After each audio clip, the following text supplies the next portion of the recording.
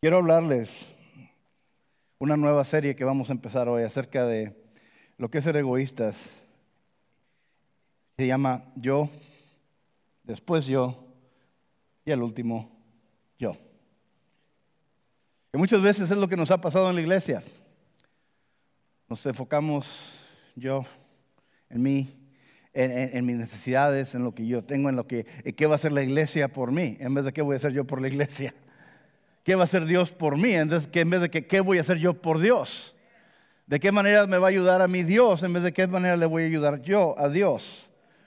Tenemos esa mentalidad y tenemos que cambiarla. Porque cuando tenemos esa mentalidad de consumerismo, esa mentalidad de egoísmo, de enfocados en entonces el Evangelio no funciona, el Evangelio no fluye, el Evangelio no se mueve. Y hoy quiero hablarles, les voy a estar hablando de esto todo este mes, ¿verdad? Que estamos en vísperas como dice mi esposa, Thanksgiving, es que ella es americana. Día de Acción de Gracia, ¿verdad? Y son momentos muy padres, ¿verdad? No te creas, corazón. Son días muy claves para enfocarnos en verdaderamente de qué estamos agradecidos. Mucha gente está que este año le están echando el 2020, ¿verdad? Diciendo, no, que este año ha sido el peor y que este año no sirve y este año. Y la verdad, si usted está aquí todavía, si usted está escuchando estas palabras, si usted está vivo, ¿cuántos saben que todavía hay esperanza? Amén. Porque servimos a un Dios grande. Voy a leerles de Lucas capítulo 17, comenzando en el versículo 11. Quiero hablar acerca del avivamiento y cómo el agradecimiento le abre la puerta al avivamiento. Como el agradecimiento le abre la puerta al avivamiento. Queremos abrirle la puerta. ¿Cuántos de ustedes quisieran ver un avivamiento así como lo que estábamos viendo aquí en Laredo? ¿Verdad? Que ni siquiera somos 1 millón, ¿verdad? Aquí en Laredo. Pero imagínense, tenían varios millones de personas. De hecho, en uno de los ministerios en Lagos, Nigeria, hubo 1 millón y cachito, 1.200.000 personas que se entregaron a Cristo en una noche. Así de ese tamaño estaba la audiencia, los que se presentaron a escuchar. Vamos a ponernos de pie, mis hermanos. Vamos a ponernos de pie. Vamos a hablar acerca del avivamiento. ¿Cuántos saben que necesitamos un avivamiento? ¿Verdad?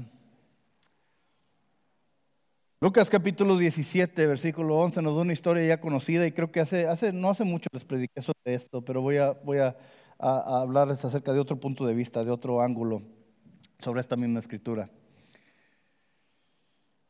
Un día siguiendo su viaje a Jerusalén, Jesús pasaba por Samaria y Galilea. Cuando estaba por entrar en un pueblo, salieron a su encuentro 10 hombres enfermos de lepra. Como se habían quedado a cierta distancia, gritaron: Jesús, Maestro, ten compasión de nosotros. Al verlos le dijo: vayan y preséntense a los sacerdotes. Resultó que mientras iban en camino quedaron limpios. Uno de ellos, al verse ya sano, regresó alabando a Dios a grandes voces. Déjeme leérselo de nuevo. Uno de ellos, al verse sano, regresó alabando a Dios a grandes voces. Cayó rostro en tierra a los pies de Jesús y le dio las gracias. No obstante, que era samaritano. ¿Acaso no quedaron limpios los 10? Preguntó Jesús. ¿Dónde están los otros 9? ¿No hubo ninguno que regresara a dar gloria a Dios, excepto este extranjero? Levántate y vete, le dijo al hombre, tu fe te ha sanado. Esta es la palabra de Dios. Señor Padre Santo, te damos gracias por tu palabra. Pido que tú, Señor Padre, te muevas en este lugar. Te damos gloria, te damos honra aquí, Señor. Pido que tú toques nuestros corazones, Señor Padre, y nos saques a flor de piel, Señor, cualquier egoísmo, Señor Padre, cualquier egocentrismo que hay en nuestra vida. Pido, Señor Padre, que tú puedas ayudarnos a enfocarnos en ti. Que nos ayude, Señor, a tener un corazón de agradecimiento, Señor, por lo que estás haciendo y lo que has hecho en nuestras vidas, para poder ser efectivos y eficientes en tus manos, Señor, como iglesia. Hágase tu voluntad, Señor. Amén y amén. Pueden tomar asiento, mis hermanos. Iba Jesús pasando por una región que estaba entre Galilea y Samaria. Samaria era una parte donde vivía un grupo de gentes que le llamaban obviamente los samaritanos. Los samaritanos eran descendientes de los judíos. Y si usted conoce la historia de Israel, hubo un tiempo donde se separó el reino, ¿okay? Bajo Roboam, el hijo de Salomón. Se separaron los reinos y después estos reinos del norte empezaron a ser lo que era Israel. Se empezaron a mezclar racialmente, pero no solamente racialmente. El problema no era que se mezclaron racialmente, el problema es que se mezclaron espiritualmente y empezaron a adorar otras deidades, otros dioses con D chica, y se olvidaron de los fundamentos del Dios verdadero. Y entonces cuando regresaron a repopular toda esa área después de la diáspora, ¿verdad? Cuando regresaron, había una enemistad muy grande entre los samaritanos y los judíos, porque los veían como traidores, personas que se habían viciado, personas que le habían dado la espalda a Dios, y de hecho les decían que eran unos perros, así les decían. Se referían a ellos como perros. Entonces, siempre que vemos que un samaritano, que buen samaritano, era una lección muy fuerte que estaba trayendo Jesús contra los judíos, como diciéndoles: ustedes se las dan de muy religiosos, ustedes se las dan de muy sabios, se las dan de muy pulcros, se las dan de muy esto y lo, pero estas personas que son gentiles, estas personas que son samaritanos, les están poniendo el ejemplo a cómo deben de ser. Y desgraciadamente vemos muchas veces cómo estas personas que se habían hecho tan religiosos, que se habían olvidado de Dios, habían convertido la religión en un ídolo y se olvidaron del Dios al que debían haber estado adorando. Entonces vemos aquí que iba por esa región y llegaron 10 leprosos. 10 leprosos. Déjenme hablarles acerca de la lepra. Lepra. Sara en el hebreo. La lepra.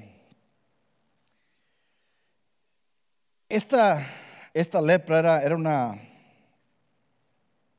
enfermedad muy seria. Es una enfermedad muy seria, todavía existe, principalmente en países tercermundistas. Vemos que existe aún la lepra. Vemos en lugares donde hay pobreza, lugares como en la India, en diferentes, que el estándar médico está más bajo. Vemos la incidencia de la lepra muy alta. Es una enfermedad que ahora sabemos cómo curarla, sabemos cómo se trata. Está causada por una bacteria, el Mycobacterium leprae o M. leprae, se llama la bacteria que causa esto, que actúa al mismo tiempo como bacteria, pero también como si fuera un hongo. Entonces empieza a destruir las terminales nerviosas y empieza a causar todo tipo de problemas y deformidades. Es extremadamente contagiosa. Se contagia generalmente por medio del aire. Si alguien estornuda o tose, se puede contactar. Si tocas a una persona que tiene esto, también se puede uno contactar con esto. Hay ciertos estudios que dicen que hay si tiene usted cierta genética, entonces va a estar más propenso a recibir este tipo de enfermedades que una persona que si no tuviera ese tipo de genes. Pero mire lo que dice el manual Merck, ¿verdad? Que es uno de los manuales de medicina. Dice: la lepra es una infección crónica, generalmente causada por el bacilo ácido alcohol resistente Mycobacterium leprae, que presenta un tropismo específico hacia los nervios periféricos, o sea, los nervios que están fuera del centro del sistema nervioso central, la piel y las membranas mucosas de las vías aéreas superiores. Produce numerosos síntomas como lesiones cutáneas, poliformas, anestéticas y neuropatía periférica. ¿Qué significa todo esto? Que entonces empieza a afectar los nervios de las extremidades. Y empieza uno, como una persona con diabetes, empieza a perder sensación en los dedos, en las manos, en los pies. Y empieza a deformar la piel también. Empieza a haber deformaciones, la carne empieza a podrirse. Y la persona pierde la sensación en esas áreas. Y empieza uno, cuando está ya más avanzado, empieza uno a perder pedazos enteros de carne. Es una forma muy, muy fea de morir. Y obviamente pues llevaba a la muerte. Era una cosa que le tenían demasiado miedo, porque no tenían cura entonces. Como les digo, es algo que se puede tratar con antibióticos, es algo que se puede curar ahora, no se ve como un problema muy, muy grande, pero si las personas no tienen recursos y no tienen alcance a servicios médicos, puede avanzar y puede hacer lo que veíamos aquí en la Biblia. La lepra representa eso, de estarse pudriendo en vida. Es una enfermedad horrible. Enfermedad horrible. Si vemos aquí lo que dice el libro de Levítico, porque en la ley, en el libro de Levítico, viene ahí específicamente cómo debían de tratar a una persona que tenía lepra, cómo debían de manejar o cómo lidiar con una persona con estas condiciones. ¿Cuántos de ustedes saben que en el Antiguo Testamento, si vemos en ese entonces, los médicos eran los sacerdotes? El sacerdote fungía también como médico. Y entonces aquí nos dice la palabra de Dios qué era lo que tenían que hacer con la gente. Según Levítico 13:7 decía, si la erupción se le sigue extendiendo sobre la piel y luego de haberse presentado ante el sacerdote para su purificación, la persona enferma tendrá que volver a presentarse ante él. El sacerdote examinará si la erupción se ha extendido sobre la piel, declarará impura a esa persona, pues se trata de una enfermedad infecciosa. La Nueva Versión Internacional dice enfermedad infecciosa. En el hebreo original dice saraaz, que significa leproso. La persona está leprosa. Tiene lepra. Cada vez que vea aquí enfermedad infecciosa es lepra. Según los teólogos y algunos arqueólogos dicen que no nada más hablaban de lo que conocemos ahora como la lepra, sino de un grupo de diferentes enfermedades de la piel. Pero específicamente lo que dice aquí, si ven que la mancha empieza a afectar el vello, empieza a cambiar de color el vello, empieza a haber carne viva, entonces esa persona ya está considerada leprosa. Miren lo que dice, la persona contagiada con una infección, aquí lepra es lo que dice en el hebreo, se vestirá de harapos y no se peinará. De hecho dice que debe de rasurarse la cabeza. Con el rostro semicubierto irá gritando, impuro, impuro, y será impuro todo el tiempo que le dure la enfermedad. Es impuro, así es que deberá vivir aislado y fuera del campamento. Una persona que tenía esta enfermedad, obviamente porque era una enfermedad sumamente contagiosa, no podía estar con la gente. ¿Dónde tenían que vivir? Tenían que vivir aislados y apartados. Y tenían que vestirse en garras, como quien dice, ¿verdad? De harapos, tenían que rasurarse la cabeza y tenían que ir gritando, impuro, impuro, impuro. ¿Para qué? Para que la gente no se le acercara, para no contagiar a la gente. ¿Qué es lo que vimos aquí? Que le gritaron al Señor, ten compasión de nosotros, porque se quedaron a una cierta distancia, porque tenían miedo de contagiar a la gente que estaba ahí y contagiar a Jesús, ¿verdad? Era una enfermedad que lo aislaba a uno de la gente. Lo aislaba a uno de la gente. Se queda uno apartado. No podía asociarse con sus familias. Si ustedes piensan que el coronavirus está grueso, imagínense no poder tener ningún tipo de contacto con su familia, ni con nadie. ¿Por qué? Porque ahora se había hecho una persona con lepra. Y no solamente estaba impuro médicamente, sino que también estaba impuro espiritualmente. Esa persona no podía entrar a la iglesia, no podría ir al templo. Esas personas estaban apartados y todo lo que tocaban estaba también impuro. Y si alguien los tocaba a ellos, también estaban impuros. ¿Verdad? ¿Sí entienden el concepto?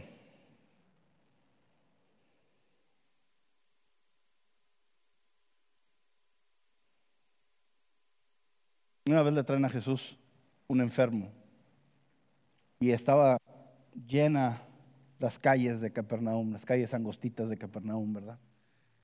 Estaban llenas y no había lugar como llegar a Jesús. Y estos hombres traían a un amigo que estaba lisiado, no podía caminar, estaba en una camilla. ¿Y cómo le hacen para llevárselo a Jesús? Son bien ingeniosos. Se suben y hacen un agujero en el techo en la casa de Pedro, ¿verdad? Y ahí bajaron a Jesús y lo pusieron enfrente a este hombre que obviamente no podía caminar. ¿Cuántos conocen ese pasaje? ¿Qué fue lo que le dijo Jesús a ese hombre en el momento que se lo bajan y se lo presentan ahí enfrente? Tus pecados te son perdonados. Estamos viendo un hombre que obviamente no puede caminar. ¿Cuál cree usted que es la necesidad más grande que este hombre tiene? De un punto de vista meramente humano, pues obviamente que esta persona pueda caminar. Pero ¿cuántos de ustedes saben que a Jesús le importa más su condición espiritual que su condición física? Porque ¿cuántos saben que la condición física, no importa cuál sea, todos un día vamos a morir? Disculpe que le traiga las malas noticias. Pero ninguno nos vamos a salir de aquí vivos. Todos vamos a encarar la muerte, que es lo que pasó en la caída del hombre, ¿verdad? El pecado original, el precio es la muerte física. Entonces Jesús le dice, tus pecados te son perdonados. ¿Qué estaba asegurando Cristo para este hombre que no podía caminar? Su vida eterna. Y todos se quedan murmurando. ¿Por qué? Porque dijo algo tremendo Jesús, tus pecados te son perdonados. Entonces dijeron, ¿y quién es este para perdonar pecados? ¿Quién se cree? Porque el único que puede perdonar pecado, ¿quién es? Dios. ¿Quién es este hombre? ¿Quién se cree él para osar perdonar el pecado de este hombre? Y le dice Jesús, siendo omnisciente, conociendo nuestros pensamientos, le dice,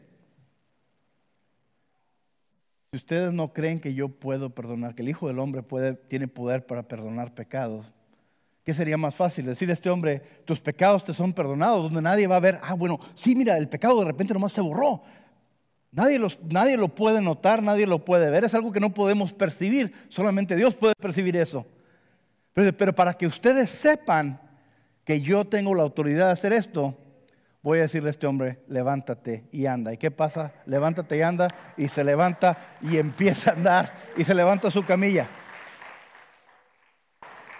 Jesús estaba haciendo algo tremendo aquí, le está diciendo a la gente, hay algo más importante. Sí, este hombre está lisiado, pero hay un problema aún más profundo y más problemático que el estar paralítico. Y eso es el pecado. A lo mejor usted y yo no tenemos lepra. Y aquí en Estados Unidos, pues no, generalmente no hay. Ninguno de los que estemos aquí tenemos lepra. Pero hay otra condición que aún tenemos, que nos está haciendo pudrirnos en vida, que nos está matando poco a poco, que hace que nuestras vidas empiecen a caer en pedacitos, uno tras otro, que vemos cómo a lo mejor no nos podemos acercar a la gente porque traemos algo que no nos deja acercarnos. No nos deja acercarnos a Dios, no nos deja acercarnos al otro, no nos deja vivir en paz con alguien más. ¿Por qué? Porque está esa lepra que nos está consumiendo. ¿Qué se llama? Pecado. Muchas veces somos unos leprosos. Tenemos esa lepra espiritual, tenemos esa lepra que nos está destruyendo. Y aún así venimos a la iglesia y conocemos de Dios, pero no hemos recibido esa sanidad. Muchas veces porque no le damos la importancia que debemos darle. Nos enfocamos más en nuestra salud física que en la salud espiritual. ¿Cuántos saben que el Señor puede sanar? ¿Por qué? Porque el Señor inmediatamente tuvo compasión de ellos. Todas estas personas, estos 10 personas que estaban ahí, tenían lepra. Los 10 eran leprosos, los 10 eran, me imagino que vivían juntos en el mismo lugar donde vivían todos los leprosos. Y se acercaron a Jesús. ¿Y qué es lo que le dice Jesús? Le dice, vayan y preséntense al sacerdote. Vayan con el médico para que haga los rituales de purificación que tienen que hacer. Vayan con el sacerdote. Vayan, preséntense a los sacerdotes. Resultó que mientras iban en camino, quedaron limpios. Mientras iban en camino, quedaron limpios. Se dieron cuenta que habían sido sanados. ¿Pidieron compasión? ¿Qué hizo Jesús? Tuvo compasión. Quedaron limpios. Fueron sanados. ¿Verdad?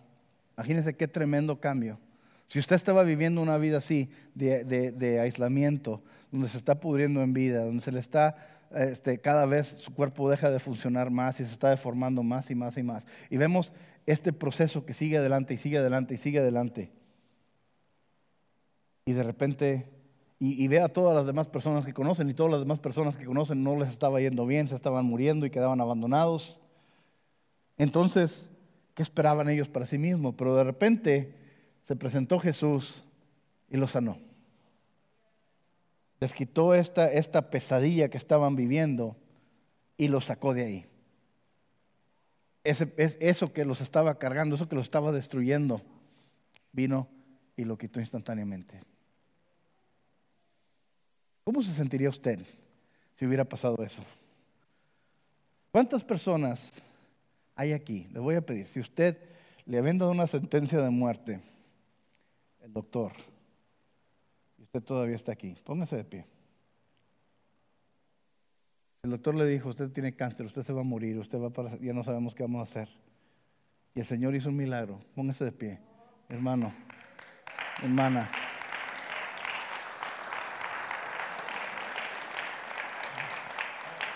¿Qué tanto cambió su perspectiva en ustedes cuando ya les habían dado esas noticias y a lo mejor no durmieron por varios días?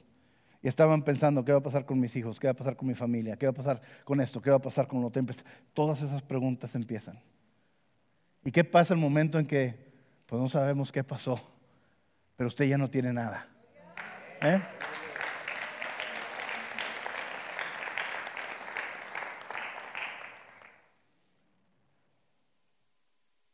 Les digo esto porque es un cambio bien brusco. Solamente una persona que ha pasado por ahí puede entender lo que está pasando aquí. Estas personas fueron sanadas. Y le dije que estas personas se levantaran, porque no quiero que esto nada más lo vemos ahí, ¿verdad? De que están aventando las muletas, ¿verdad? Y que pueden caminar y que quedan sanados. Yo lo he visto. Esto pasa en la iglesia y sigue pasando aún en la iglesia.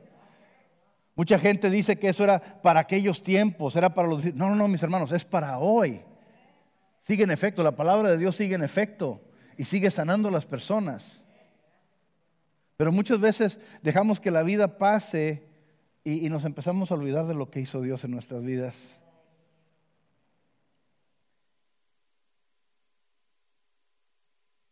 Jesús tenía compasión y miren lo que pasa. Cuando Jesús bajó de una montaña, vemos en Mateo 8, siguieron grandes multitudes, mucha gente. Un hombre que tenía lepra se le acercó. Aquí vemos otro caso. Y se arrodilló delante de él. Este no se quedó a una distancia. A pesar de que había una multitud, él se acercó. Señor, si quieres, puedes limpiarme, le dijo. Jesús extendió su mano y lo tocó. Jesús extendió su mano y ¿qué? Tocó al hombre. Sí quiero, le dijo. Queda limpio. Y al instante quedó sano de lepra. Mira, no se lo digas a nadie, le dijo Jesús. Solo ve y preséntate al sacerdote y lleva la ofrenda que ordenó Moisés para que le sirva de testimonio. Le sirva de testimonio. Llega este hombre llegó y podía haberse quedado a la distancia porque tenía que ir vestido de cierta forma, tenía que estar avisándole a todos, ¿verdad? Impuro, impuro, impuro, diciéndole a toda la gente, proclamando que es una persona impura. ¿Y qué pasó? Estaba una multitud alrededor de Jesús. ¿Y qué hizo este hombre? Fue y se arrodilló delante de Jesús. ¿Cómo se pasó por el medio de la multitud? ¿Qué le hubieran hecho? ¿O qué estaba arriesgándose? Estaba arriesgando a que lo mataran. La mentalidad de este hombre es de que no importa que se me atraviese, yo voy a llegar a los pies de Jesús, porque ya no quiero estar en esta condición. Esta condición no la puedo tolerar, no puedo seguir viviendo así, sabiendo que ahí está mi respuesta, sabiendo que ahí está Jesús. ¿Cuántos se acuerdan de Bartimeo, el ciego? Que supo que venía Jesús. No lo veía, pero escuchaba la conmoción y dijo, ahí está mi resultado, ahí está mi sanación, ahí está lo que necesito, ahí está mi salida de esto. Y empezó a gritar, Señor, ten compasión de mí. Y los discípulos le decían que se cayera la boca, y entre más le decían que se cayera, más gritaba, porque nada lo iba a detener de su bendición. ¿Y qué pasó? El Señor lo sanó. Este hombre arriesgó todo para llegar a Cristo. No se esperó a que se le quitara la lepra. Bueno, ya que se me quita la lepra, entonces me voy a acercar a Dios, ¿verdad? Me voy a echar medicinita, ya que se me quite, ya que se me quite un poquito, entonces sí me voy a presentar, porque ya voy a estar más presentable, ¿verdad? No quiero ser un hipócrita de que quiero llegar a los pies de Jesús todo leproso, entonces ¿para qué necesitamos a Dios? ¿Sí ven lo que estoy diciendo, mis hermanos? Mucha gente dice, no, pues es que yo no me quiero acercar a la iglesia porque no quiero ser hipócrita. Me sentiría muy hipócrita porque si sigo viviendo de esta manera y sigo con este problema o este pecado o esto o lo otro, pues entonces ya que deje de hacer esto, entonces sí voy a ir a la iglesia para no ser hipócrita. ¿Qué es lo que dice Jesús? Acércate en la condición que estás. Porque si nosotros nos podemos sanar a nosotros mismos, entonces ¿para qué necesitamos a Dios? Entonces viene este hombre en la condición que estaba, pudriéndose en vida, así como estos otros leprosos, y nada, no tuvo miedo de nada. Él lo arriesgó todo porque sabía que ahí estaba su respuesta. Y dice, Jesús, si tú deseas, me puedes sanar. Si tú quieres, puedo ser sano. Y le dice Jesús, si quiero. Y luego dice, y lo tocó. Acuérdense que cualquiera que tocara a un leproso se hacía impuro.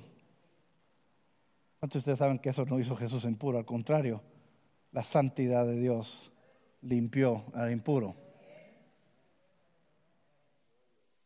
Entonces aquí vemos algo tremendo. El hombre quedó inmediatamente sanado. Vemos esos milagros de Jesús, cómo cambiaba, cómo sanaba. Esa habilidad que tiene, que sigue teniendo para transformar, para sanar aquello que ya está muerto, aquello que está despedazándose, aquello que está cada vez de mal en peor. Y eso mismo puede hacer con nuestro corazón. Eso mismo puede hacer con nuestra vida.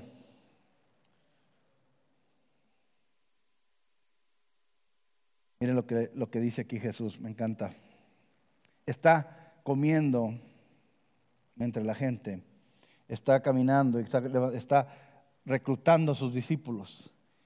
Y llega y encuentra a uno que se llama Mateo. En otro de los escritores dice Leví. Leví era el nombre judío, Mateo era el nombre griego. De nuevo salió Jesús a la orilla, Marcos 2, a la orilla del lago. Toda la gente acudía a él y les enseñaba, y al pasar vio a Leví, hijo de Alfeo, donde éste cobraba impuestos. Sígueme, le dijo Jesús. Y Leví se levantó y lo siguió. Sucedió que estando Jesús a la mesa en la casa de Leví, muchos recaudadores de impuestos y pecadores se sentaron con él y sus discípulos, pues ya eran muchos los que le seguían.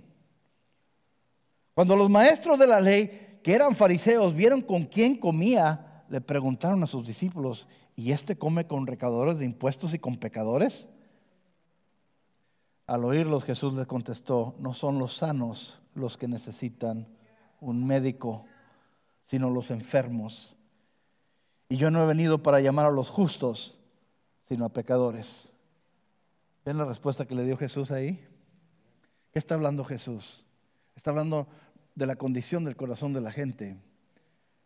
De que Él vino no a buscar a los sanos, si vemos lo que dicen los otros evangelios, no es a los que están sanos, a los que se creen sanos.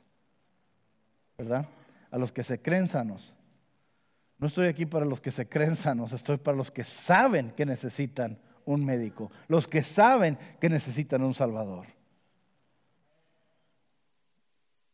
¿Cuántos aquí necesitamos de Cristo? Amén. Todos necesitamos de Él. Porque en nuestras vidas podemos ver lo que está pasando en nuestro corazón, lo que se ha estado muriendo, lo que se ha estado despedazando, lo que se ha estado pudriendo. Lo podemos ver claramente si empezamos a ver aquí. Y Jesús lo conoce claramente y solamente quiere: acércate, acércate, ven a mí. Pero ¿por qué no nos acercamos a Él? ¿Por qué no nos acercamos a Él? Muchas veces por ignorancia. Y al decir ignorancia me refiero a esto, de que no conocemos de Dios, no conocemos a Dios. Tenemos un conocimiento muy superficial de quién Dios es y lo que puede hacer Dios en nuestra vida y lo que quiere Dios para nosotros. Y muchas veces eso nos mantiene esclavizados a no acercarnos a Dios. O muchas veces tenemos la idea de que hemos metido la pata tantas veces que nos da penita, ¿verdad? Nos da pena acercarnos a Dios. Es que no me quiero acercar a Dios porque pues me da vergüenza todo lo que he hecho y todas las veces que he fallado y todas las veces, es que ya fue mucho. ¿Cuántos saben que Dios tiene una paciencia increíble? Tiene una gracia tremenda. Él, ¿qué es lo que dice? Perdona no 7 veces, sino 70 veces 7. Por eso nos pide que perdonemos a nuestros hermanos de la misma manera, ¿verdad? Pero es de hecho, si usted, no sé si hayan estudiado ustedes el tabernáculo en el Antiguo Testamento, pero vemos ahí en el Antiguo Testamento el tabernáculo, donde estaban el templo, ¿verdad? Que hacían, era como una carpa. Y era donde hacían los sacrificios, y era donde vivían, y tenían ciertos muebles en el tabernáculo. Y interesantemente, si usted pone atención a cada uno de los muebles, ¿verdad? Entonces Dios da muy específicas, direcciones bien específicas de tiene que hacer tantos cubos y tanto, que el arca del pacto va a ser así, se va a hacer de este material, y estas son las dimensiones, y se va a hacer la del incienso, ¿verdad? Y va a ser del incenciario, va a tener tantos cúbitos de esto y esto y esto, y vas a hacer que la mesa del pan va a ser así y así, y va a ser la menora, y va a tener tantas esto y todo en detalle. El altar va a ser de cierta manera, y luego nos dice que va a construir, que debe de construir un lavabo, y la única dimensión, la única dirección que da, y tiene que ser redondo, no dice de qué tamaño. ¿Para qué es el lavabo? Para lavarse antes de entrar a ministrar en la presencia de Dios. Lo que representa el lavabo es la gracia de Dios. No tiene dimensiones, no tiene medida, es un círculo, no tiene principio, no tiene fin. ¿Sí me entienden? Es el único mueble que no tiene dimensiones, nada más tiene que ser redondo, donde se pueden lavar. Así es la gracia de nuestro Señor. No nos acercamos a Él porque estamos enfocados en nosotros, en el qué dirán, en el qué pensarán, en el qué dirá la gente, en el qué pensará la gente de mí, qué pensarán mis amigos, qué pensará mi familia, qué pensará el pastor. Mis hermanos, ¿cuántos de ustedes saben que lo más importante es lo que piensa Él? Eso es lo más importante. Y aún más importante es de que, ¿qué le puede contar usted a Dios de su vida que Él no sepa ya? ¿Qué detallito de su vida que quiere usted esconder o cambiar o embellecer un poquito más, verdad? Que Él no conozca con lujo de detalle antes de que usted le diga. Él conoce nuestras vidas al revés y al derecho, con lujo de detalle y con todos nuestros errores, con todas nuestras fallas, con toda nuestra lepra. Él aún así nos ama. Amén.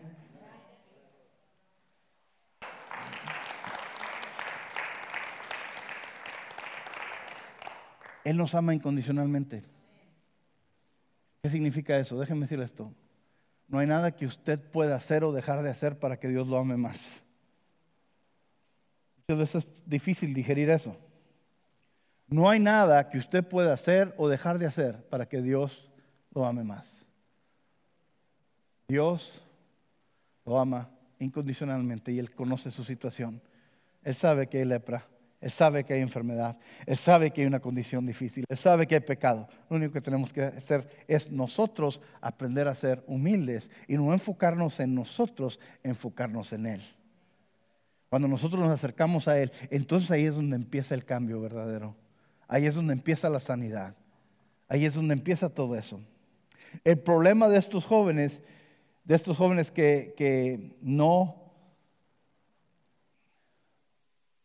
fueron agradecidos, que recibieron una sanidad, se acercaron a Dios. Eran 10. Se acercaron a Dios y Dios los sanó a los 10 leprosos. Los 10 tenían necesidades bien gruesas, los 10 se acercaron, los 10 fueron bendecidos por Dios, Dios los restituyó, Dios los sanó. Aquí quiero hablarles acerca de la gloria de Dios. Dios los bendijo igualmente a los 10, pero 9 de ellos tomaron su bendición y se la llevaron y se olvidaron de Dios. No regresaron. No regresaron, ya ni sus luces se vieron. Ya no regresaron a dar gracias. Solamente uno regresó. Uno de ellos tuvo ¿qué les diré? Tuvo la disciplina o tuvo la humildad de venir a dar gracias por lo que Dios había hecho. 1 de 10. 9 no regresaron. Y por lo que dice la palabra, que ese único que regresó era samaritano. Era un gentil. Era una persona que no debía tener relación con Dios, pero aún así fue bendecido. Y los que sí tenían relación con Dios, los que eran hijos de Dios, que eran parte del pueblo de Dios, que tenían las promesas de Dios, no regresaron porque se sentían que se lo merecían. ¿Cuántos de ustedes tienen esa mentalidad? A lo mejor no a flor de piel, pero un poquito, si la escarbamos un poquito, nos damos cuenta de que tenemos esa mentalidad de que Dios nos debe algo, de que nos merecemos esto, que nos merecemos lo otro. Tenemos que verdaderamente ver que ahí, que sentir que nosotros somos merecedores de algo. Déjenme decirles que no somos merecedores de nada. Ninguno de nosotros. No importa qué pensemos que hacemos o que somos o que la gente piense. Entonces, ¿qué pasa? Aquí hay algo. Estas personas que no regresaron, su mentalidad era diferente. Recibieron la bendición de Dios y siguieron con su vida.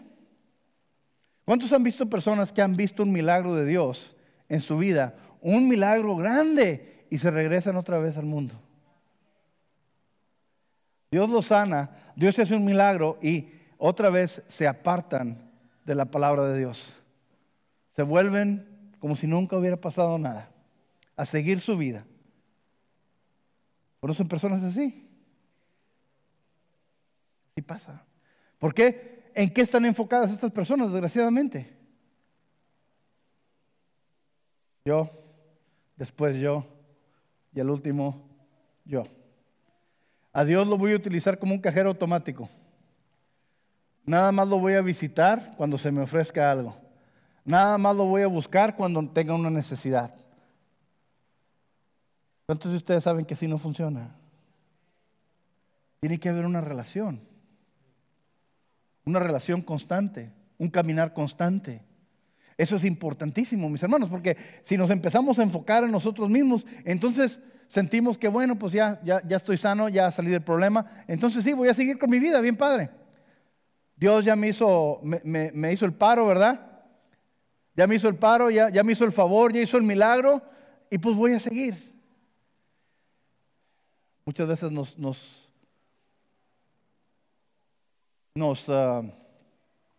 conformamos con los milagros.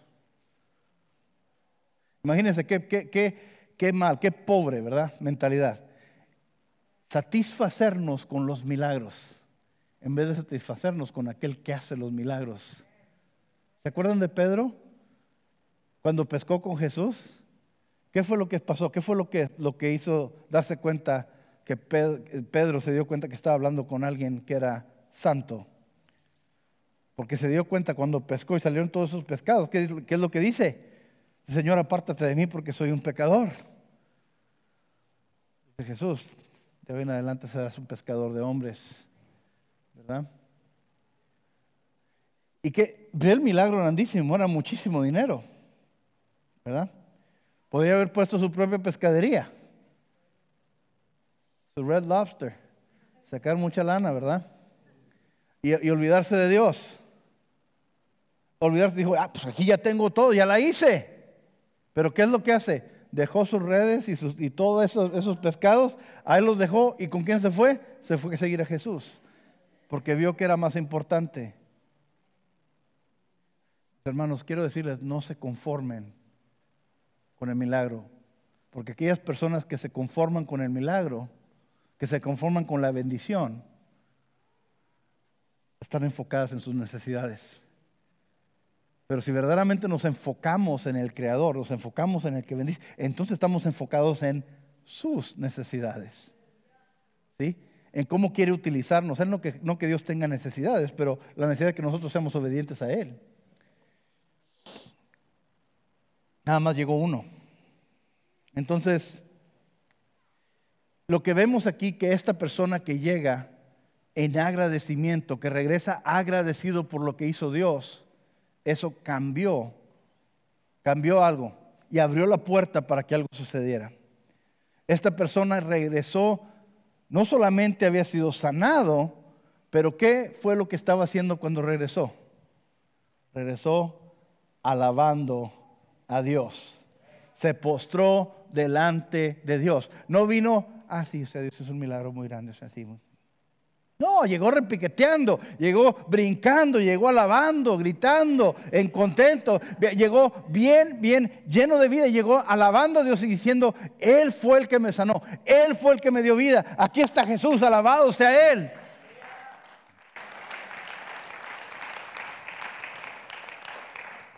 Y vemos cómo dice,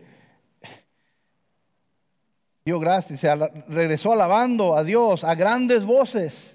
Cayó rostro en tierra a los pies de Jesús y le dio las gracias. No obstante, era samaritano.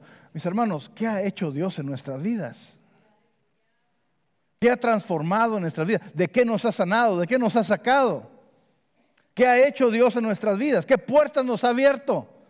¿Qué tan agradecidos estamos? Eso se los dejo de tarea. Eso se los dejo de tarea. Ahí es donde está el problema, mis hermanos.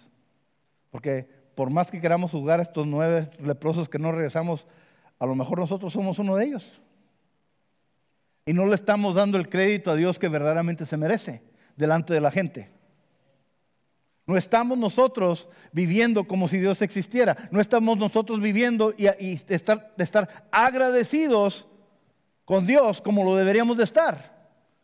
Muchos lo estamos tomando así como que, bueno, pues sí, pues Dios me hizo esto, pero pues sí, yo me he portado bien, pues yo estoy diezmando, o sea, como que yo me lo merezco. No estamos agradecidos de la manera que debemos estar. Si nosotros verdaderamente viviéramos una vida de agradecimiento, el avivamiento va a seguir inmediatamente. Pero mientras vivamos de esta manera en la que vivimos, si nosotros no estamos demostrando ese gozo, esa alegría de lo que es estar caminando con Dios, nadie va a creer en Él. Entonces, no, pues tú eres igual que yo, andas todo amargado como yo, andas de malas en el nombre de Cristo, ¿verdad? Entonces, ¿quién va a querer seguir a Cristo? Tiene que haber un cambio, mis hermanos. Este hombre llegó alabando a Dios y todos se dieron cuenta que Dios había hecho algo tremendo. Y no es la única vez. Hay un pasaje que me encanta en el libro de Juan, donde había un ciego que había sido ciego de nacimiento y Jesús lo sana. Mire lo que pasa, mire lo que sucede por el agradecimiento, cómo empieza a haber este avivamiento. Porque cada vez que la gente veía que pasaba esto, la gente empezaba a seguir a Jesús, porque veían, esto fue un milagro y esta persona está clamando lo que pasó y está repiqueteando, diciéndole a los 4 vientos lo que sucedió en su vida y el cambio que hizo Dios. Y eso hace que la más gente se acerque y más gente se acerque y más gente se acerque. Miren,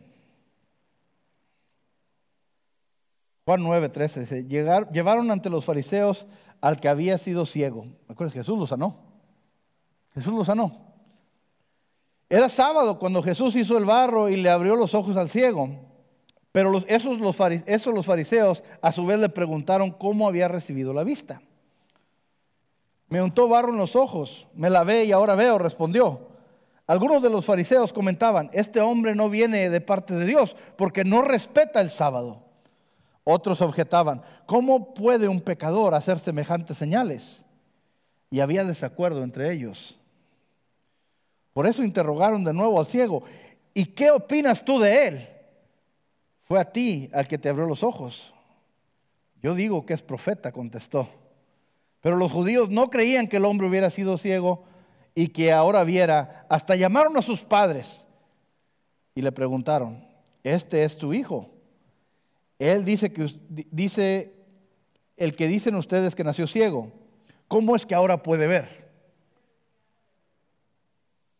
Sabemos que este es nuestro hijo, contestaron los padres, y sabemos también que nació ciego. Lo que no sabemos es cómo ahora puede ver, ni quién le abrió los ojos. Pregúntenselo a él. Él ya es mayor de edad y puede responder por sí mismo. Tiene 40 y tantos años el niño. Ya le pueden preguntar a él, ¿verdad? Sus padres contestaron así por miedo a los judíos, pues ya estos habían convenido que se expulsara de la sinagoga a todos los que reconocieran que Jesús era el Cristo. Por eso dijo a sus padres, pregúntenselo a él ya es mayor de edad. Por segunda vez llamaron los judíos al que había sido ciego y le dijeron, da gloria a Dios. A nosotros nos consta que este hombre es pecador. Si es pecador no lo sé, respondió el hombre. Lo único que sé es que yo era ciego y ahora veo. Pero ellos, miren,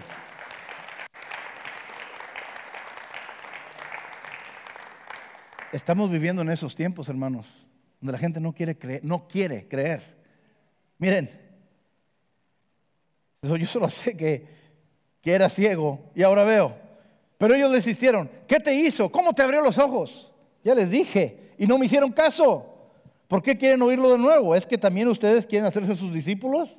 Oh, ahí sacó las garras, sacó las uñas.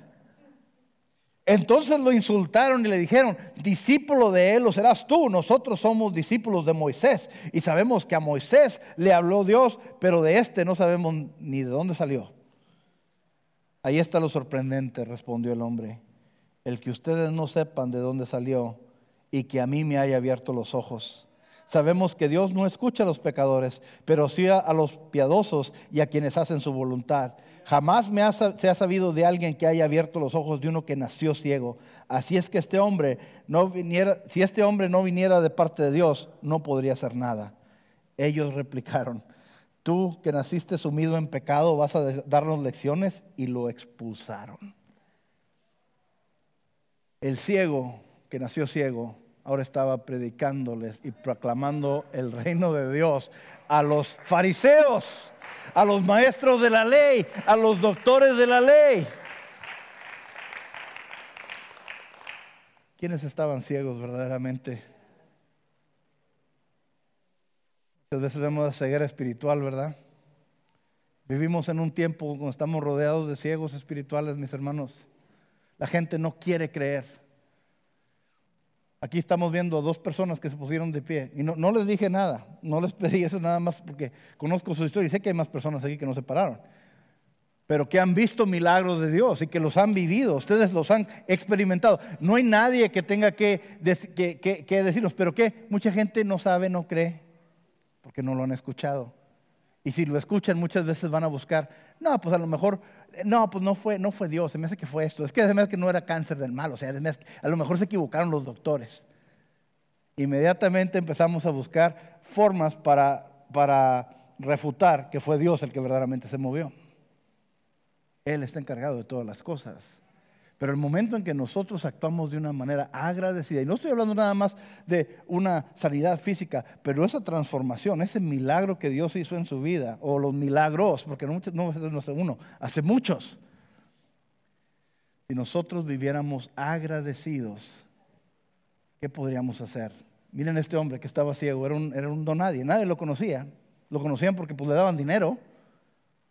porque le tenían compasión, le tenían, ¿cómo se dice? Pues sí, le tenían lástima, le tenían lástima. Y ahora estaba dando un tremendo sermón aquí delante de los fariseos. Como sus ojos se le habían abierto, no solamente los ojos físicos, pero sus ojos espirituales. Y se dio cuenta de la hipocresía que había en esta gente. Ese agradecimiento que tenía él con Dios, ese agradecimiento que él tenía con Jesús, causó un avivamiento, porque todavía estamos leyendo esta historia 2000 años después. ¿Quién va a leer su historia? ¿Quién va a escuchar su historia? ¿Cuántos de ustedes saben que de teología nunca vamos a terminar de discutir uno con otro, un grupo con este otro grupo, de que esto hay que hablar en lenguas y que uno y otro? Siempre vamos a estar discutiendo de teología, pero ¿cuántos de ustedes saben que nadie va a poder discutir con su testimonio? Nadie. ¿Pero qué? Debemos de estar agradecidos con Dios y repiquetearlo y decirle a la gente, esto fue lo que Dios hizo en mi vida. Porque entonces se le dan la gloria ¿a quién? A Él. A Él. Vemos este otro pasaje, ya para cerrar. Vemos este pasaje donde también se causa viene un milagro y hay ese agradecimiento, esa forma de demostrar agradecimiento. ¿Y qué pasa? La gente se empieza a acercar a Dios. Había otro hombre que no podía caminar. Vemos en Hechos y dice, bueno, pues era Jesús, hermano, era Jesús. O sea, nosotros no somos Jesús, yo no soy Jesús. No, pero tiene el mismo Espíritu Santo que vive dentro de ustedes, ¿verdad? Miren, aquí están los discípulos de Jesús, Pedro y Juan. Hechos capítulo 3. Un día subían Pedro y Juan al templo a las 3 de la tarde. Es la hora de oración. A la puerta llamada Hermosa había un hombre lisiado de nacimiento al que todos los días dejaban allí para que pidiera limosna y que a los que entraban por el templo. Cuando vio que Pedro y Juan estaban por entrar, les pidió limosna, pero Juan mirándolo fijamente le dijo, míranos. Y el hombre se fijó en ellos la mirada, esperando recibir algo. No tengo plata ni oro, declaró Pedro, pero lo que tengo te doy. En el nombre de Jesucristo de Nazaret, levántate y anda. Y tomando por la mano derecha lo levantó, y al instante los pies y los tobillos del hombre cobraron fuerza. De un salto se puso de pie y comenzó a caminar. Luego entró con ellos al templo con sus propios pies, saltando y alabando a Dios. Cuando todo el pueblo lo vio caminar y alabar a Dios, lo reconocieron como el mismo hombre que acostumbraba a pedir limosna sentado a la puerta llamada Hermosa, y se llenaron de admiración y asombro por lo que había ocurrido. ¿Qué pasa? La gente estaba acercándose a Dios y cada vez se añadían más a la iglesia porque estaban viendo estos milagros, estaban viendo que Dios estaba haciendo grandes cosas. Y esta gente estaba agradecidísima por lo que Dios ha hecho. Pero, hay tanto que les puedo decir de este pasaje, ¿verdad? Ya se los he mencionado antes. Si este hombre, ¿cuántas veces no vio entrar y pasar a Jesús por ahí? Y Jesús no lo sanó en ese instante. Pero no significa que Jesús no lo iba a sanar. Dios lo iba a sanar a su tiempo. Muchas veces nos desesperamos, ¿verdad? Porque sentimos que perdemos la oportunidad. Pero aún así ese hombre fue sanado, su bendición le llegó. Y luego vemos esa inmediata sanidad. Y no vemos que recobraron fuerza sus tobillos y sus pies. Y no tuvo que ir a terapia física, no tuvo que le dieran masajitos y que le estuvieran estirando y que le estuvieran haciendo ejercicio. No. Inmediatamente quedó sano. Inmediatamente quedó sano. ¿Cuántos saben que el Señor hace todo por completo? No deja nada comenzado. Amén. Así es que hay que estar agradecido con lo que hace el Señor.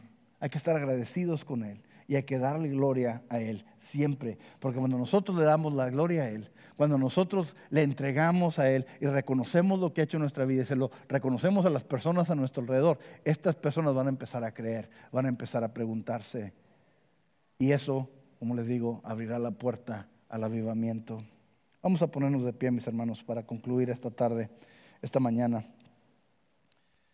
Dice 1 Tesalonicenses 5:16. Se estén siempre alegres, oren sin cesar, den gracias a Dios en toda situación. Den gracias a Dios en toda situación, porque esta es la voluntad para ustedes en Cristo Jesús. ¿Está diciendo? Oren sin cesar, estén alegres, oren sin cesar y den gracias a Dios en toda situación. Muchos, como les digo, se están quejando del año 2020, que es un año que nos ha ido muy mal, y el coronavirus y esto y lo otro, y sí, pero aún en eso debemos darle gracias a Dios de que aquí estamos todavía. Porque dentro de todo esto, eso puede abrir las puertas para muchas cosas, para muchos milagros. A lo mejor las cosas se ven difíciles, pero aún Dios está con nosotros. Para Dios nada es imposible. ¿Bien? Estábamos cantando Dios de lo imposible, ¿verdad? Dios de lo imposible. ¿Cuántos creen que esa es la palabra de Dios? Que es lo que eso describe nuestro Señor. Nada es imposible para Él. Si usted cree eso, viva de esa manera. Dele gloria a Dios. Y comparta. No se lo quede. Ese como que es algo secreto. No se lo quede. Muchas veces no decimos las cosas porque tenemos miedo que la gente no nos va a creer. O se van a burlar. Y si se burlan y no los cree, ¿de quién es problema? Es un problema de ellos, no es problema de nosotros. Nuestro trabajo es compartir la verdad. Amén.